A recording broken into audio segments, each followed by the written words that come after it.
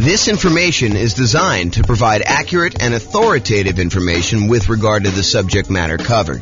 It is offered with the understanding that the presenters are not engaged in rendering legal, accounting, or other professional services. If legal advice or other expert advice is required, the services of a competent professional should be sought. Welcome to the Buffalo Real Estate Investing and Real Estate Financial Planning Podcast. Learn all about investing in real estate in Buffalo, New York, with a combination of real estate financial planning and modeling with numbers specific to Buffalo, plus syndicated, more generalized recordings of live and pre-recorded real estate investing classes, not all of them specific to Buffalo. Be sure to stay tuned after the podcast for a message from our sponsors. Well, good morning and welcome everyone. I am James Orr, and this is the first live webinar I think I've done in a little bit of time, and it's the first morning webinar I've done in probably forever. Oh man, it seems like craziness. I'm going to post into the chat window the link to download the handout for those that are just coming in. That is a reward for showing up on time. I just decided that that's how I was going to do it. So those that arrive for the start time, you guys get the download. Everyone else, I'll put it in the show notes or something like that. You guys can access it later. I plan on publishing this in the podcast, so today we're going to go over our FHA loans for suckers.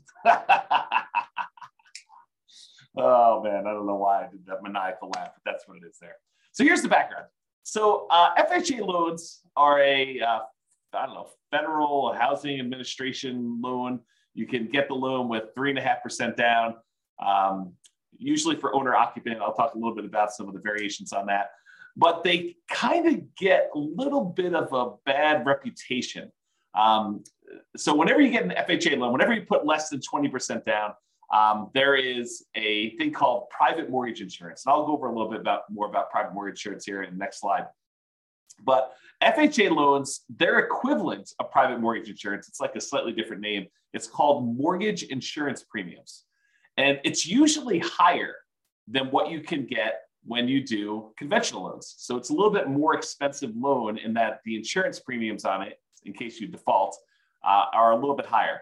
And the other crazy thing about FHA loans is that their private mortgage insurance, their mortgage insurance premium never goes away. Unlike a conventional loan where when you pay down the loan below 80% or 78%, depending on what the lender tells you and what their actual policy is. But once you pay down a loan past a certain amount with the conventional loan, usually about 80%, then usually the private mortgage insurance premium, the amount you're paying monthly as an insurance premium, goes away. However, with FHA loans, they do not go away. The only way to get rid of that PMI, the mortgage insurance premium or whatever it is you got to either sell the property or you got to refinance the property into a different loan to get rid of the PMI and get rid of that large extra monthly payment that you're making in order to get the loan. And as if that wasn't bad enough, mortgage interest rates can be higher for FHA loans than they can be for like jumbo loans or VA loans, the loans you can get as a veteran. And as if that wasn't bad enough, there are lower down payment programs than the 3.5% down. Like you can get a conventional 3% down payment loan or a VA loan with nothing down or a USDA loan with nothing down. So those are just a couple examples of the loan programs you can get with nothing down or low down that's lower than 3.5%. So it's not like this is the ultimate low down payment solution and you got to deal with all this extra nonsense in order to be able to get it. There are programs that have lower down payments that you can still get. So the question that becomes, are FHA loans for suckers? Well, not so fast. Let's take a look at these issues a little bit closer and some of the benefits of getting FHA loans and see if this really is an option for you if you're still getting a loan, kind of do that. But before we do that, I did promise that I would go over a little bit of what private mortgage insurance is. So this is sort of like a private mortgage insurance primer or primer, depending on whether you're British or American. And I don't even know which one's which. I bet your primer is the British version, but I'm guessing. I really don't know. Okay, so since a hefty part of the discussion we're going to have about FHA loans involves private mortgage insurance, AKA PMI. It's often abbreviated PMI. I'm going to give you a brief introduction about like what it is here. Now, I've taught an entire 2-hour class where I dive deep into what private mortgage insurance is, and I'll probably do another class or 2 or 3 on PMI in the future, but I will put a link to the full 2-hour PMI class in the show notes so you guys can kind of access that. So let's go over what PMI is. So this is sort of like the 1-slide version of the 2-hour class. 2-hour class goes into a lot more detail. So what is private mortgage insurance and why should you even care?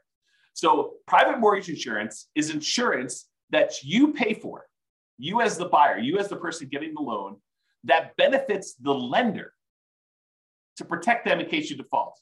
So the basic idea is this. The lender says, hey, look, I would really like to give you a loan, and I really want you to put 20% down. And you say, thank you very much, but I don't have 20% down. Or thank you very much, but I'm not really interested in putting 20% down. So they say, okay, I'll tell you what we're going to do.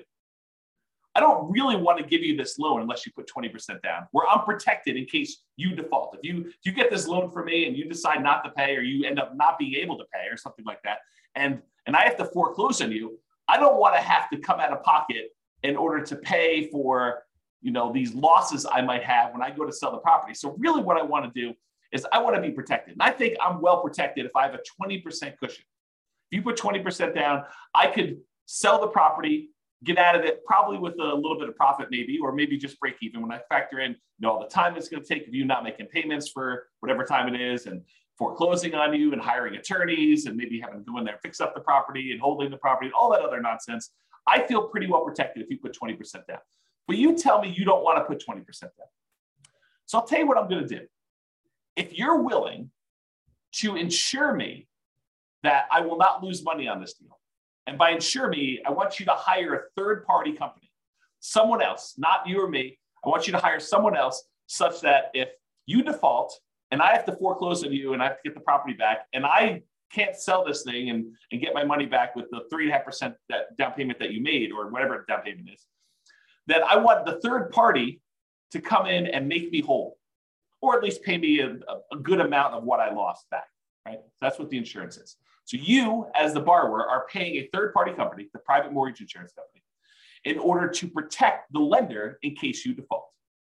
Now, this can often be paid upfront. You could say, and Mr. Insurance Provider, I want to pay you $5,000, and the $5,000 is a one-time premium that if I default during the entire life of the loan, you will make the lender whole, or up to a certain point.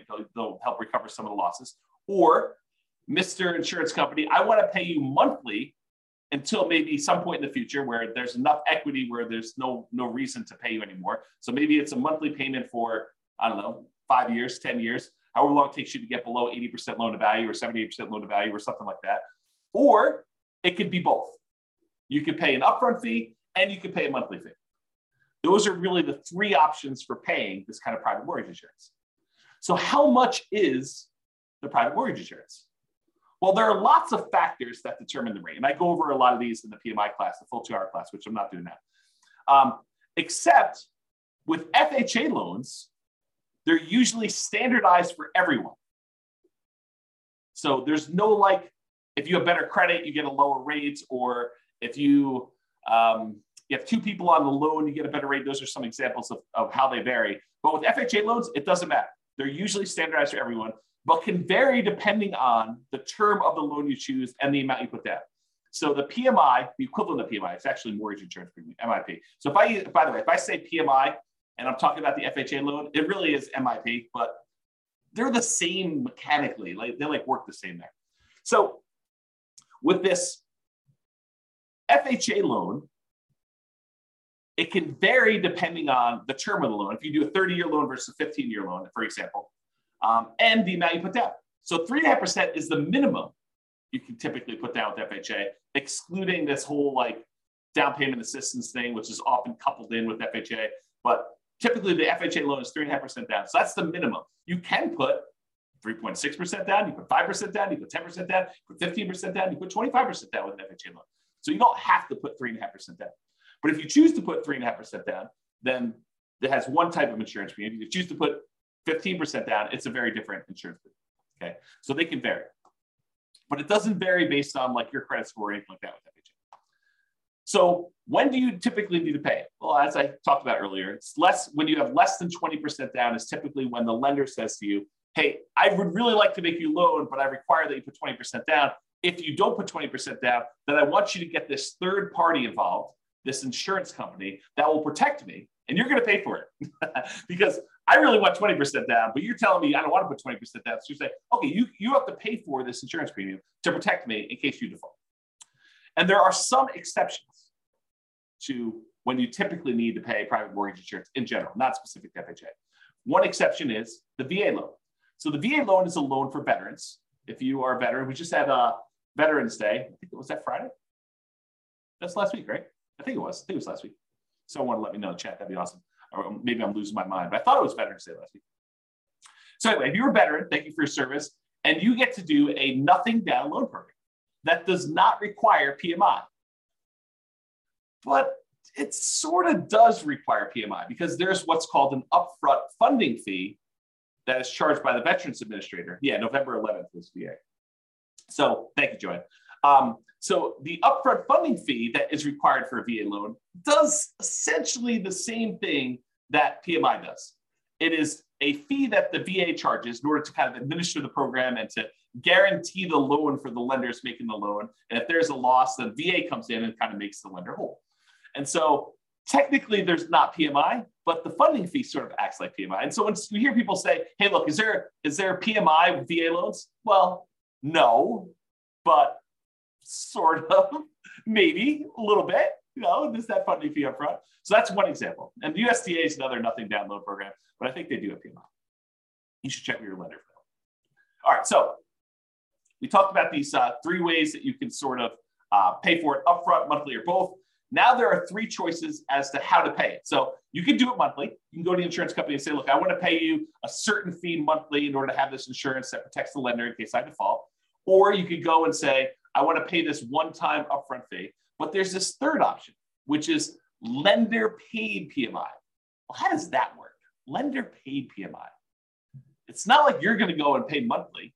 It's not like you're going to go and pay this big upfront fee. What you do is you go to the lender and you say, look, normally you would offer me a loan at 7%. 7%. 7%. That's crazy. It still shocks me to say. 7%. So you're going to go and get a loan for 7%.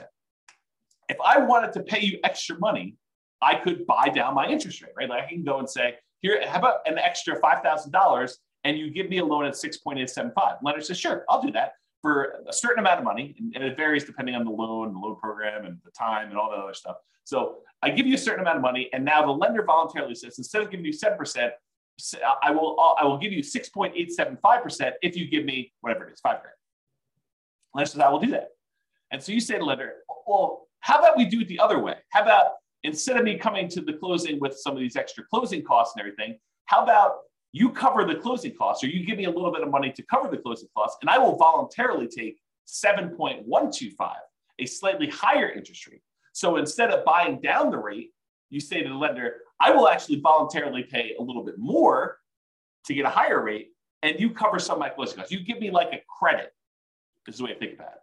Well, if you think about that, if the lender gives you a credit, if you're willing to take a higher interest rate, couldn't you tell the lender, hey, listen, I'll take a higher interest rate if you pay this third-party private mortgage insurance person this fee in order to do the loan?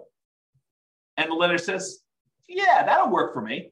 So I'll tell you what, normally it'd be 7%, that's just arbitrary number, 7% for the loan. But if you pay 7.25%, I will go ahead and give you a credit big enough to be able to pay this lender paid, this upfront mortgage insurance, and we'll call it lender paid PMI.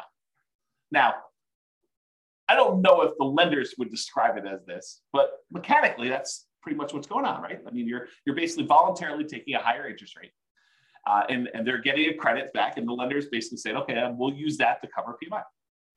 So we call that lender paid PMI. So you can either do it monthly, directly to the PMI provider, the PMI private mortgage insurance company, or you could do it at one-time lump sum upfront fee, or you could do this lender paid PMI, which is sort of like the lender saying, okay, I'll take this thing and I'll do that.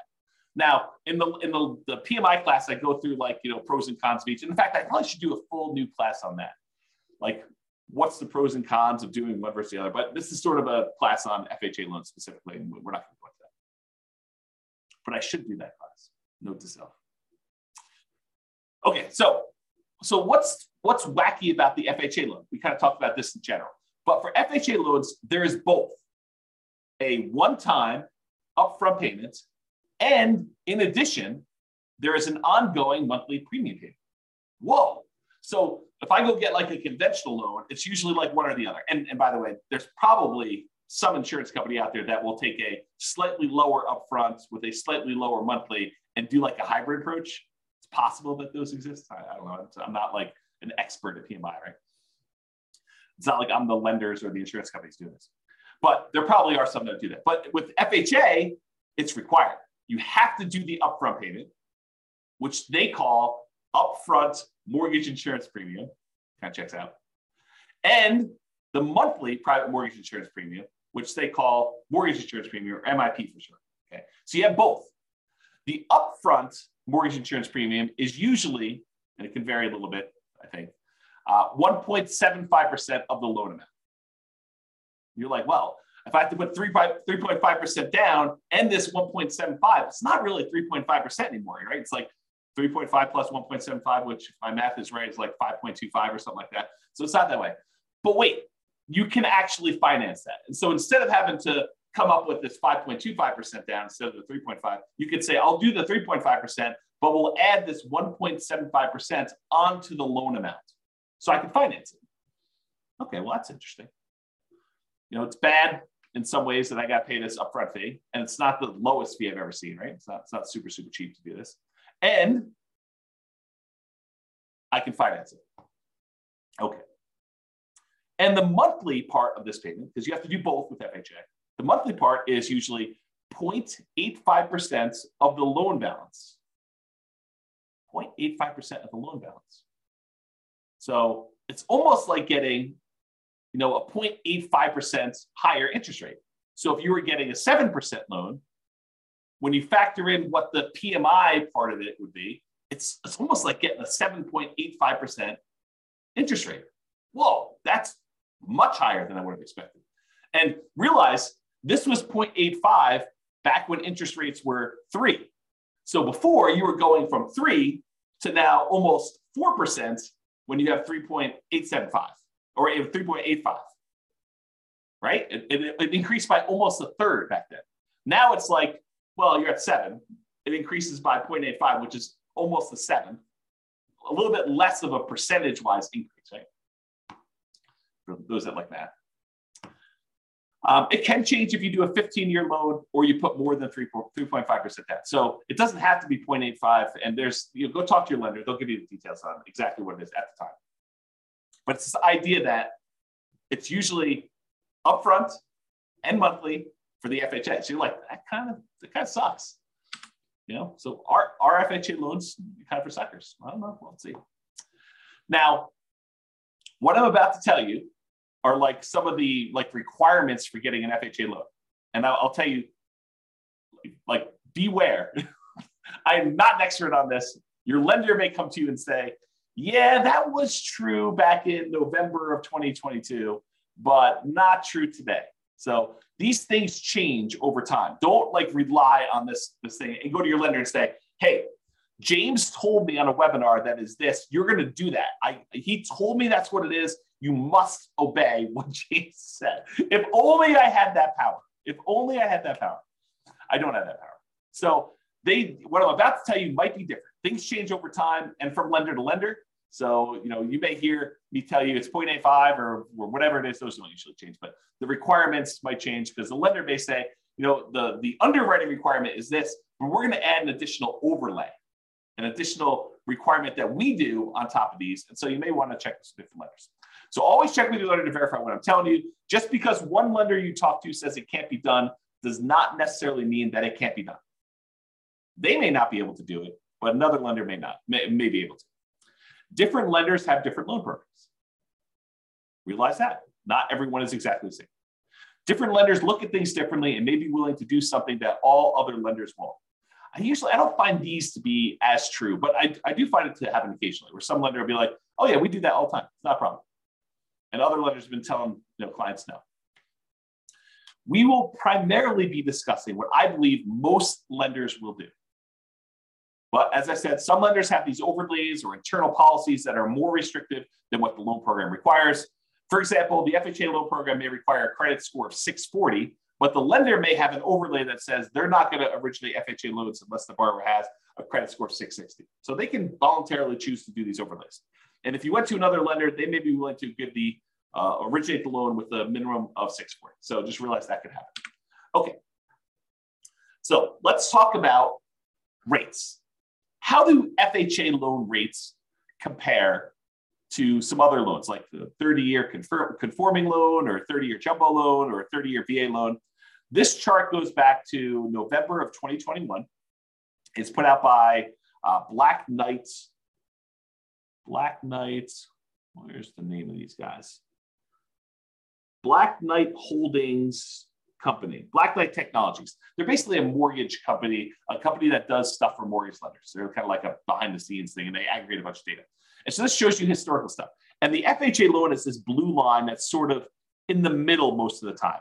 The highest interest rate loan typically is that 30-year conforming loan that we see. It typically is blue. And there are times when FHA loans are a little bit more expensive than those, but historically, recently it seems like the 30-year loans have been a little bit more than the FHA loans and all the other loans, honestly. The jumbo loan tends to be sort of toward the bottom. I can't quite tell the differences between those yellows, but I think those are typically the bottom ones. The FHA loan is this blue one, sort of in the middle here. And then the VA loan tends to be one of the cheaper loans you can get. So you can kind of see the differences in rates between all those. Now, I want to point out something to you. The FHA loan here, which they said the current rate is 6.875 as of the October numbers, which is the latest one they had. So they said the rates for 30-year FHA was 6.85. That does not include that 0.85% mortgage insurance premium.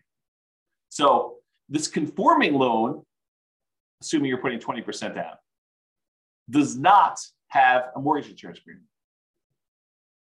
But the FHA loan would, and it's not shown on here. So realize the FHA loan is much higher than what these would be. So it doesn't take into account that PMI. Okay, so it might look like it's a lower rate than what you could get for a 30-year conforming, but when you add back in the PMI, it's not a lower. It's like a higher monthly payment. So like we're beating up on the FHA loan. We're saying, hey, look, this might not be that great, and then we're going to talk about why you might still want to do it.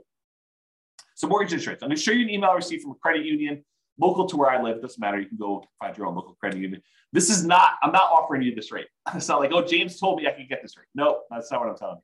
So you need to go contact your own lender. Rates can vary over time, even throughout the day. Like, some lenders say, oh, in the morning, the rates were this, the afternoon, they're this, they change hour to hour. Based on the loan products, so if we talk about different loans or whatever it is, your credit score, although FHA rates don't typically vary based on credit score. That's a plus for FHA, right?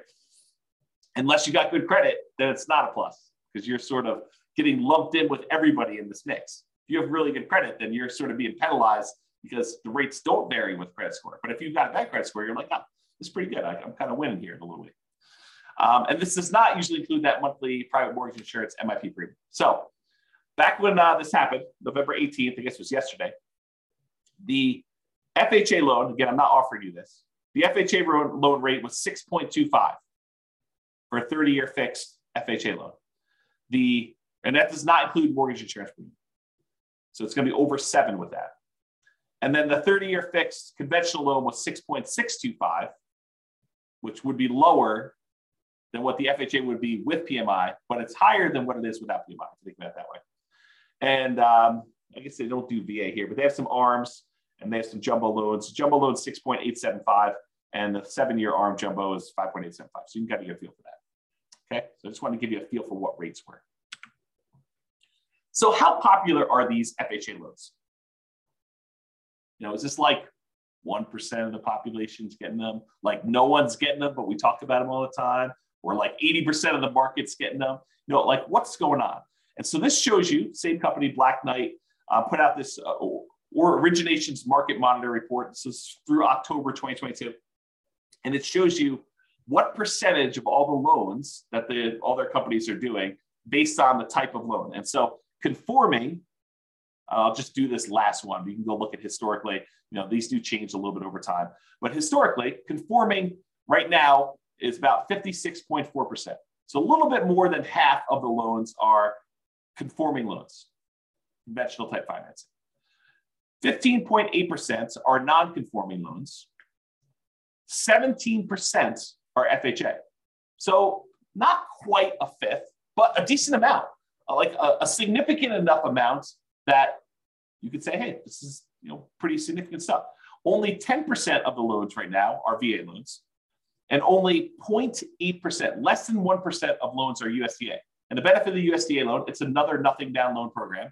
You got to buy in a rural area, although I think some people would be surprised what's considered rural.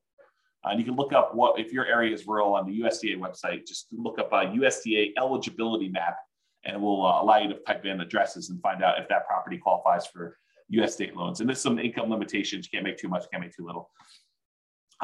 The VA loan's a nothing down loan program, and you have to be a veteran. So if you're not a veteran, you can't get that nothing down loan program, but you can get a nothing down loan program with the USDA. Otherwise, you're probably looking at either 3% conventional, 3.5% FHA, 5% conventional or more type of thing. So USDA, very, very small percentage of the loans, less than 1%. VA is 10%. FHA, now 17, a little less than a fifth, all those loans there. So you get a feel for how big of a deal these are. One of the advantages, though, of these FHA loans is they are easier to qualify for. So conventional loans, the minimum down payment for the conventional loans as of right now, and these loan programs can change, but right now, 3% conventional loan. FHA is 3.5%. So more down payment for FHA than conventional. The minimum credit score to get a conventional loan is 620. With FHA, the minimum is 580, but you got to have all the stars aligned and have a whole bunch of extra things in order to get that 580 credit score, right? Everything's got to be perfect. Otherwise, you're probably looking at 640 for the FHA. And that is a much more lenient credit score for getting the FHA. In fact, FHA tends to be the go-to loan if you've had some credit blemishes or issues in the past. If you had a bankruptcy, that's fine. If it was more than 2 years ago, you can still get an FHA loan, as long as your credit score's gone up, right? You got to be working on stuff once you've had that bankruptcy. You had a foreclosure, no problem. FHA loans will still do those after 3 years. Conventional, a little longer. Okay. Can the co-borrower, if you want to get a co-borrower to help you qualify for the loan, must they be related? With conventional loans, they do not need to be related. With the FHA loans, they must be related to you. And if you're hey, what's the relation? Can this be my second cousin? I don't know. Go talk to a lender. They'll tell you that. They'll go look up the guidelines and let you know. Okay. Maximum debt to income for conventional loan, 45%. So relatively standard. For FHA, you can go all the way up to 57% debt to income. So this is a higher risk loan for the lender, right? Because they're willing to accept people that have had bankruptcies relatively recently, within 2 years, more than 2 years rather. Foreclosures, at least 3 years ago, they'll allow a maximum debt to income, which is significantly higher. So they're kind of taking on more risk, which is reflected in these extra mortgage insurance premiums and stuff. And then a single family home max loan limit, you can kind of read what those are. Those do change over time, so I'm just not going to read them out loud. And can you get a gifted down payment and closing costs? With conventional loans, yes, and with FHA loans, yes. And of course, go talk to your lender. They'll give you the actual requirements for what that is and how to do it, and make sure you document it and all that stuff. So really, FHA loans are a little bit easier to qualify. So that's a plus. So a whole bunch of downsides, but some pluses there. What about credit scores? Well, if you have a 360 to a 499, you do not meet the minimum credit score requirements for FHA. So less than 500, not happening. You have to get creative. You have to go do creative financing, buying properties subject to, or taking over existing loans, or doing a lease option or something like that, or you're saving up and buying properties all cash. That's another alternative. So if you've got less than a 500 credit score, that's going to be a challenge to do that, or partner with somebody who has a better credit score. If you have between a 500 and a 579, the minimum down payments for an FHA loan, if you have a credit score between those, is between 5 to 10%. So you can do that, but it requires more down.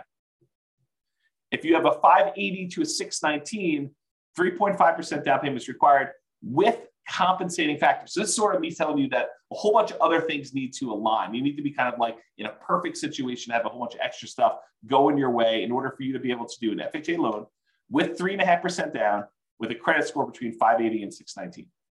However, if you're between 620 and 850, just 3.5%. Don't need these extra compensating factors or anything. And of course, go verify this with the lender. This is not intended to be like James is qualifying you on a webinar for getting an FHA loan, right? This is sort of giving you an idea of, are FHA loans for suckers? I mean, that's the title of the class. So that's the idea. Okay. So average credit scores. So typically, if you're getting a conforming loan, you historically have had a much higher credit score than if you had an FHA. If you think about this, this sort of makes sense, right? If you have a higher credit score, you want to be rewarded for that. You don't want to be penalized for having these, better credit scores than some of the FHA loan people that don't get penalized for those. And so you typically choose a better loan program for you, a loan program that has better rates and terms and stuff. And there's some limitations, which we'll talk about here in a second. For VA loans, they're sort of in between. They're not quite as high as conforming loans, but they are higher than FHA. And then FHA typically has the lowest credit scores historically of people getting those loans. And so they're usually between 660 and 680. We've been trending down a little bit, as we kind of move through time. And this is going all the way back to November of 2019. Okay. All right. Here's one of the main reasons, in my opinion, why FHA loans become attractive, especially to investors. You're like, to investors? James, I thought you told me FHA loans you have to owner occupy. Or maybe I didn't tell you that. But you do. You can't use an FHA loan. You can't put 3.5% down and buy a property and not move in. But wait, you just said these would be good for investors. You're confusing me, James. What? I'm confusing myself. Oh my gosh. You're confusing me, James. You said you have to owner occupy, but how are they good for investors? Oh, this is pretty interesting things. So FHA loans are one of the loan programs that you could do with low down payment and buy multifamily properties. So you could buy a duplex, 2-unit property, a triplex, 3-unit property, or fourplex, 4-unit property with FHA loans with 3.5% down. So you can go buy a duplex, got to move into one of the units. That's the requirement. But you can go get an FHA loan, put 3.5% down, move into a duplex, move into a triplex, got to move into one of the 3 units for the triplex or one of the units for a fourplex. Okay. So that becomes super interesting because you can't do these 3% down conventional loans or 5% down conventional loans and buy a duplex, triplex, or fourplex. You can only buy single family homes with this. And if you're going to do a non-owner occupant, if you're going to buy it as an investment property, you most of the time need to do at least, well, there's some exceptions, but usually 20% down. There are some exceptional loans where you can do 15% down to buy a non-owner occupant investment property. But you got some PMI and the rates are higher and some stuff like that. So one of the advantages of using FHA loans is you could buy duplexes, triplexes, or fourplexes in addition to single family homes. So it doesn't have to be duplex, triplex, fourplex. You can do single family homes, and then you can also buy duplexes, triplexes, or fourplexes, which is similar, by the way, to VA loans. VA loans, you can also buy a single family home, condo, townhome, detached house. Plus, with a VA loan, you could also, with nothing down, buy a duplex, a triplex, or a fourplex. Again, for the VA loan, though, you have to be a veteran. FHA, you do not. So with FHA loans, you don't have to be a veteran. You have 3.5% down. You have those credit score and the other qualifications. You could do these types of loans. And you could use the income from these properties to help qualify you for the purchase. With some exceptions. So talk to your lender. It's not like it's universally true. So as of the time of creating this presentation, there's not a conventional loan option that allows you to buy a duplex, triplex, or fourplex as an owner occupant for less than 15% down. And there's only one for a duplex for 15%. So if you have 15%, you can buy a duplex and owner occupy one of the units, but that's the best, lowest down payment you can do if you're doing conventional. But that's one of the reasons why this FHA one's so interesting. So to buy a triplex or a fourplex as an owner occupant, where you move into one of the units with conventional financing, you're looking at 20% down payment. To buy a duplex, triplex, or fourplex as an investment, where you don't move into one of the units, it's 25% down, unless you're doing FHA. FHA allows you to move in and do 3.5% down. It won't allow you to do any where you do not move in. So FHA is not a loan product for you doing non-owner occupant financing. But what if you're buying these single family homes, right? Remember we talked about FHA loans? Like, hey, I want to do this FHA loan. I want to buy a single family home. Can you buy a single family home and use it as an investment? Well, you got to live there for at least a year. And this becomes that nomad strategy where you buy a property, you move in, you get owner occupant financing, you get owner occupant down payments, you move in, you live there for a year. Then after a year, you can move out, keep that past property as a rental, convert it to a rental property, and buy your next property. And then you can repeat this process. You could buy another property to move into, live there for a year, and then convert it to a rental. So you could, let's say you had 20% down. You could buy 4 properties with 5% down by doing this each one for a year over 4 years. Right? Put 5% down, move in, live there for a year, convert that one to a rental, buy the next one 5% down, live there for a year, convert it to a rental. So over the course of 4 years, you could then buy 4 properties. Let's do that. All right. I've digressed enough. So being able to buy a duplex, triplex, or fourplex as an owner occupant with as little as 3.5%, that's amazing. So maybe not so much loan for suckers, right? It does have some funky stuff, higher PMI, a little higher down payment than some other loans you can get. But, it does allow you this kind of magical thing with these multifamily properties. Maybe it's not a sucker's loan. Interesting. Interesting, right? However, PMI lasts forever. If you get that conventional loan, not an FHA loan, the conventional loans, and you put less than 20% down, you'd be required to pay that private mortgage insurance until you got 20% equity. You contact the lender, you ask them to drop it off. A lot of times they'll do that.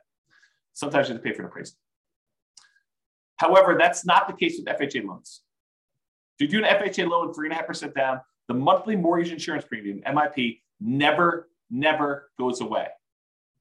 Even when you pay down the loan, you're about to make your last payment. You owe $2,000 left on the loan. That's the end of it. You have like 99% equity. You're still making a mortgage insurance premium at that point, protecting the lender in case you default. You'd be silly to default. You own whatever it is, $400,000 property, you owe $2,000 on it. Are you going to default? Man, I hope not. I hope you would do whatever you could in order to get that $2,000 to save yourself from losing that property to foreclosure. But you're still paying a mortgage insurance premium to protect the lender if you don't do that. So Joanne's got a question. She says, I'd like to ask a question if I may. We'll see how it goes. And by the way, this is dangerous because I read the questions out loud before I tell you if I can even answer it. If I have a conventional loan, will the bank let me know that I don't have to pay PMI anymore once I meet the requirements when the PMI goes away? No. You're going to have to figure that out on your own and contact your lender and say, hey, look, I think I've got more than 20% equity and do that. The only time PMI would drop off automatically is when you paid down enough on the loan from the original loan balance and the original property value that it would be 20% equity. So they do a calculation. They say, look, when you got this property, it was whatever it's $400,000, and you had 10% of equity in the property. They will do a calculation when you get your loan. They'll say, okay, based on just making regular mortgage payments for the next X number of years, when will you have 22% of equity? And they'll say, okay, at that point, we're going to automatically drop PMI off. But a lot of times, property values have gone up while you've owned the property, and you paid down a little bit. And so you've created 20% of equity. And at that point, with some lenders, most lenders, you can contact them and say, look, I think I have more than 20% of equity. I'd like to have PMI removed. And a lot of times you have to contact them and sometimes pay an appraisal fee in order to verify the value and stuff like that.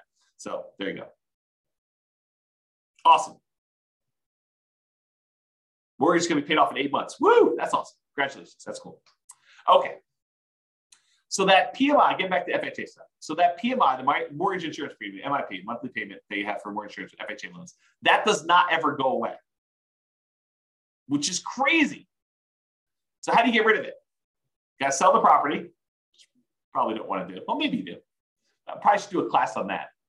Probably should do a class on when to sell a property, do some calculations of what return you're getting. Yeah, I got to do a class on that. Anyway, so you get to the point, though, you got to either sell the property to get rid of it, or you got to refinance and get into a different loan that no longer has PMI. Because now you've got 20% of equity or more.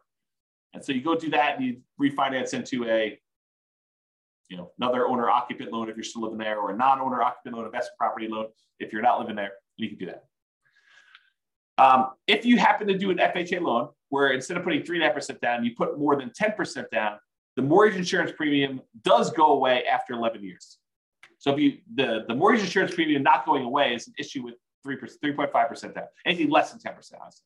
If you put more than 10% down, then MIP does go away after 11 years.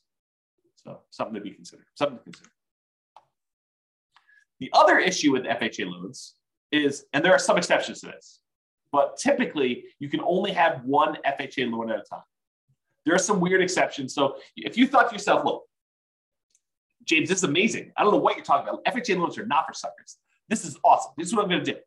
I'm going to do a 3.5% down fourplex, live there for a year, move out of the one unit, go buy another 3.5% down fourplex, live there for a year, and I'm going to do this 10 times. And I'm going to have 40 doors after 10 years. This is amazing. Well, not so fast. You can only get one of these FHA loans. There's some weird exceptions, like if you move more than 100 miles away, that you can get another one. Or if you inherit a property that's got an FHA loan on it, you might be able to have two at the same time. There's some weird stuff like that. But for the most part, you're not getting 10 of these loans. If you're trying to do that kind of like optimal strategy thing, and you have I got VA loans and I got FHA loans, because the VA loans can also be the duplex, triplex, or fourplex, and the FHA loans can be duplex, triplex, fourplex. And you're dating somebody, well, maybe you get an FHA loan on your first fourplex, your spouse or your fiance gets a FHA loan on their next fourplex, and then you also have your VA benefits. So you get the VA benefit by another fourplex after a year living in the FHA one, and then your spouse is also better and they get the other one. So you can acquire some properties this way by getting creative, but it's not going to be 10 in a row with VA or FHA. Right? So it's going to be hard to do. Okay, what was I going to say? So it'd be hard for you. That's basically what I'm talking about here. So it'd be hard for you to nomad, doing this sequential buying houses as owner occupants, moving there, living there for a year, and then converting to rental with more than one FHA loan. So, which makes it hard to buy more than one multifamily property as a nomad. It's not impossible, but it's much more difficult. Much more difficult. And some underwriters, like if you're going to get a loan from somebody and you live in a single family home that live in a really nice house, you're like, hey, I just found out about this vesting strategy. I'm going to move out of my $1 million house and I'm going to go buy these $100,000 duplexes somewhere. Yeah, the lender may balk at that. They may say, yeah, I don't think so. I don't think you're going to do that. And they may give you some pushback. The underwriter may say, we don't believe you that you're going to go move into this property. And they may say, we're not willing to do that loan. So realize that if you live in a single family home, the underwriter, the person who kind of underwrites the loan, may give you some pushback over you trying to buy a duplex, triplex, or fourplex in general, not specifically to an FHA loan. So just realize that that's potentially problematic. Maybe you get lucky and the underwriter's like, yeah, that's cool. But you heard it here first. It's actually hard to do. Okay. I probably do need to do a whole class on this, but I'll give you the short version. All right, so imagine for a minute that you live in a market where cash flow sucks. There's basically no cash flow on any property. It covers itself, but it's zero, like zero positive cash flow. It covers all the expenses and maintenance and property management, all the other stuff you're doing there, your mortgage payment, but there's no extra cash flow for you. So you have no cash flow on this property. And let's further assume that the property does not go up in value. You buy a $100,000, $400,000, $1 million property, and guess what? 30 years from now, it's worth exactly the same. Still worth 100,000, 500,000, $1 million, whatever I said. It's the same price property. So you have no appreciation, you have no cash flow, and I'll even say the tax benefits you get and cash flow net out to zero. So you got some tax benefits from owning this property as a rental. Let's just assume that and cash flow are a wash, like zero. You're not making any benefit from that. So you get no appreciation, no cash flow, no tax benefits, but you do get the paying down on the loan. So you're making ground. You put up whatever it is, 3.5% down payment on the property, And at the end of 30 years, the property is paid off.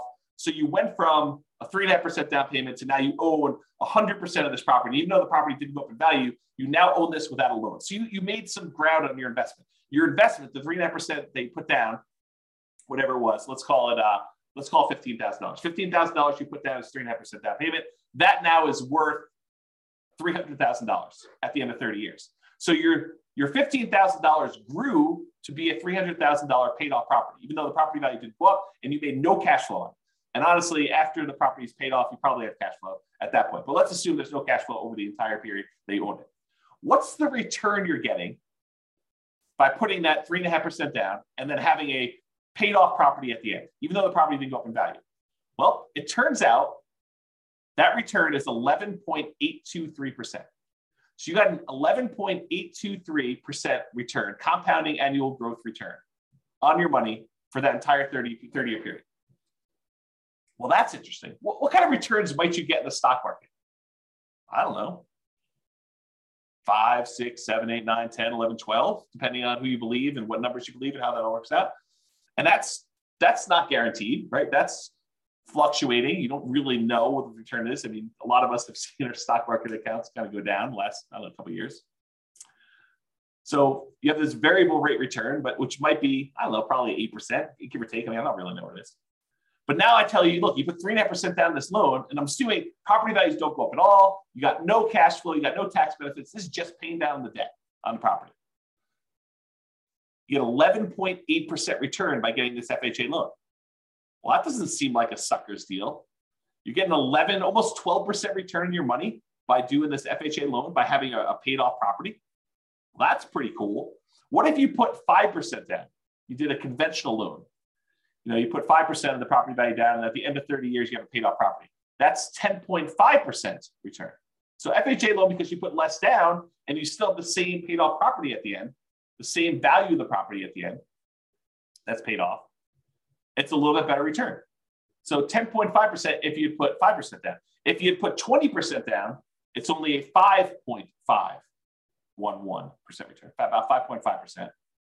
If you put 25% down, it's about 4.7. So the more you put down, the lower your return is on that down payment as it grows to a paid off property. So an FHA loan with a relatively low amount down is 11.8%. When did an 11.8% return on your money become a bad deal? When did that happen? I didn't get the memo. If you only put 3% down, you got a conventional loan with 3% down, that's 12.399. So if you really factor in that, you probably have some appreciation. Property values probably went up over 30 years. It's my guess. It could be that you don't have property values go up, but they probably did. And you probably had some tax benefits for 27 and a half years. If you're renting out the property, you get that depreciation benefit. And you probably had a little bit of cash flow. I mean, maybe not up front, maybe it's negative up front, but over time, as rents sort of creep up and your mortgage payment's fixed and your rents kind of creep up a little bit, maybe you go from having negative cash flow, depending on your market, to maybe you have some positive cash flow. And as it gets further and further out, maybe you have more and more positive cash flow. So maybe you do have some cash flow, but as a baseline, get that 11.8% return. Not bad, right? Not a bad thing at all. So in conclusion, that's where I wrap things up. Here are some of the downsides to doing FHA loans. They have higher private mortgage insurance. It's typically higher than what you can get if you got conventional loans. There are lower than 3.5% down payment options available with other loan products. There's like nothing down USDA, nothing down VA, 3% down conventional. There's probably some other local loan products you have. So there are lower down payment products available. So it's not the lowest down payment loan product. They have both the upfront mortgage insurance premium and that ongoing monthly mortgage insurance premium. And you don't get any benefit for having higher credit scores that will lower your PMI. So in those ways, it's kind of sucky, right? I mean, you got upfront, you got monthly, and it doesn't go away. And I didn't say it doesn't go away, but your credit score doesn't impact it. It's not like it gets better if you got better credit. And that private mortgage insurance lasts for the life of the loan, doesn't go away once you get to 20% equity. And sometimes there's a higher, what I call effective interest rate. We take the interest rate and you add in that monthly PMI. It's higher in most cases, I would say. And you can typically only have one FHA loan at a time. There's some exceptions, but typically you can only have one. And to top that all off, you have to move into the property. Even if you're buying a duplex, triplex, or fourplex, you got to move in. So those are kind of the downsides, the cons of getting FHA financing. But what are the pros? Well, you can buy multifamily properties, duplexes, triplex, fourplex. You also buy single family homes, but you can buy those with 3.5% down. Well, that's pretty good. Being able to buy a investment property, duplex, triplex, or fourplex with 3.5% down. Maybe over time, the income from the other 3 units, if you buy a fourplex, can help offset or completely eliminate the amount you're paying yourself. That'd be ideal. I think this is a huge plus for like nomads who are buying that property, moving in for a year, and then buying the next one, or house hackers who are kind of like renting out part of their property. You can get these FHA loans with lower credit scores than conventional. You can have higher debt to income. So if you've got a high debt to income ratio, these will allow you to qualify for these. It's also easier to get with a recent bankruptcy or foreclosure. I think it's 2 years for bankruptcy and 3 years for foreclosure. It has to be that long away from when you did it. And this is often the loan combined with down payment assistance programs. So a lot of times if you have down payment assistance in your local market, they're combined with FHA loans in order to do this. So for those reasons, there's some pros. So I don't know. What do you think? The question is, are FHA loans for suckers? Definitely has some downsides, definitely has some upsides. What do you all think? Anyone want to participate? Tell me what you think. Otherwise, that is the end of the presentation. No one wants to participate. Or people are typing real stuff.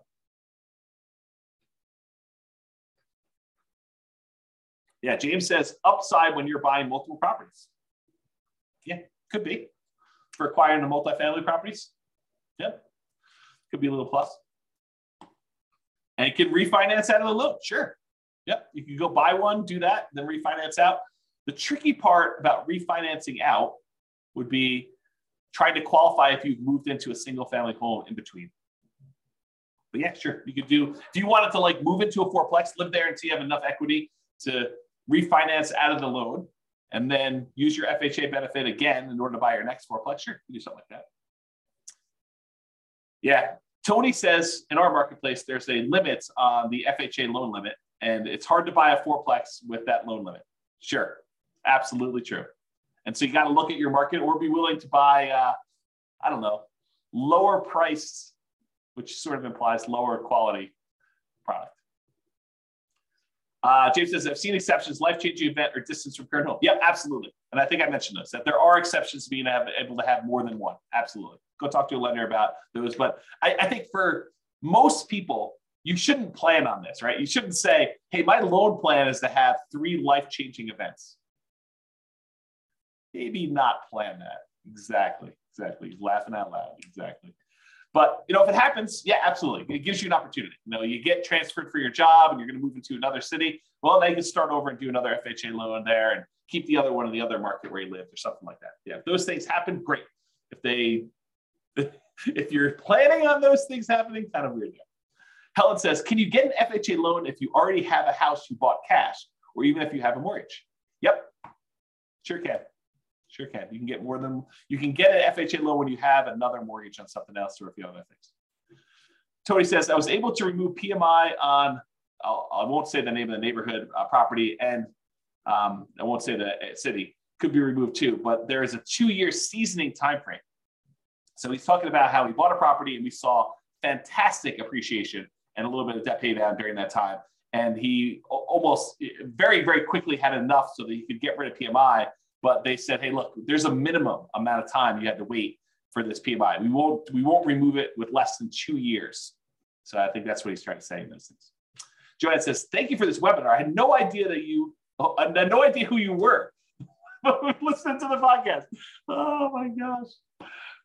I guess that's funny to me because I know myself. I'm like, I know who I am, but I guess other people don't know who I am.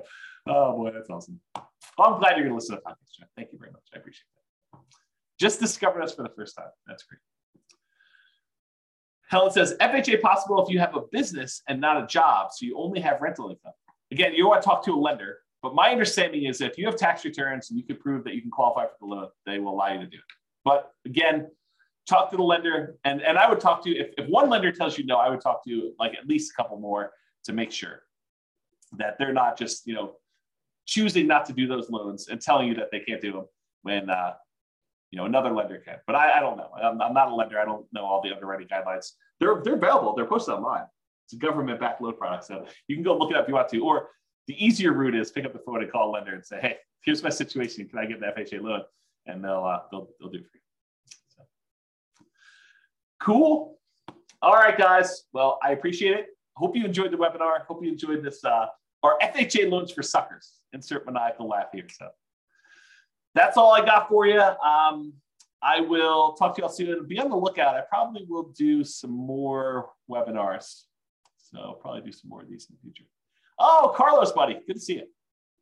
Yeah, you're welcome, Tony. It was amazing.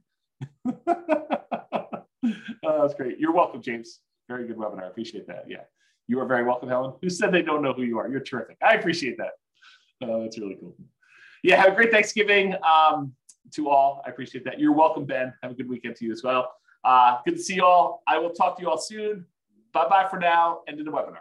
With home prices up, mortgage interest rates up, and rents up, but not quite enough to counteract the higher prices and interest rates, cash flow on rental properties in Buffalo is harder than ever.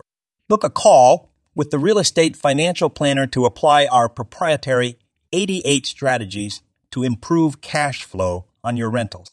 See the show notes for a link to schedule your call and improve your cash flow today. If you're a real estate agent, lender, or professional in Buffalo that wants to help our real estate investor listeners, consider reaching out to learn about collaboration opportunities with this podcast.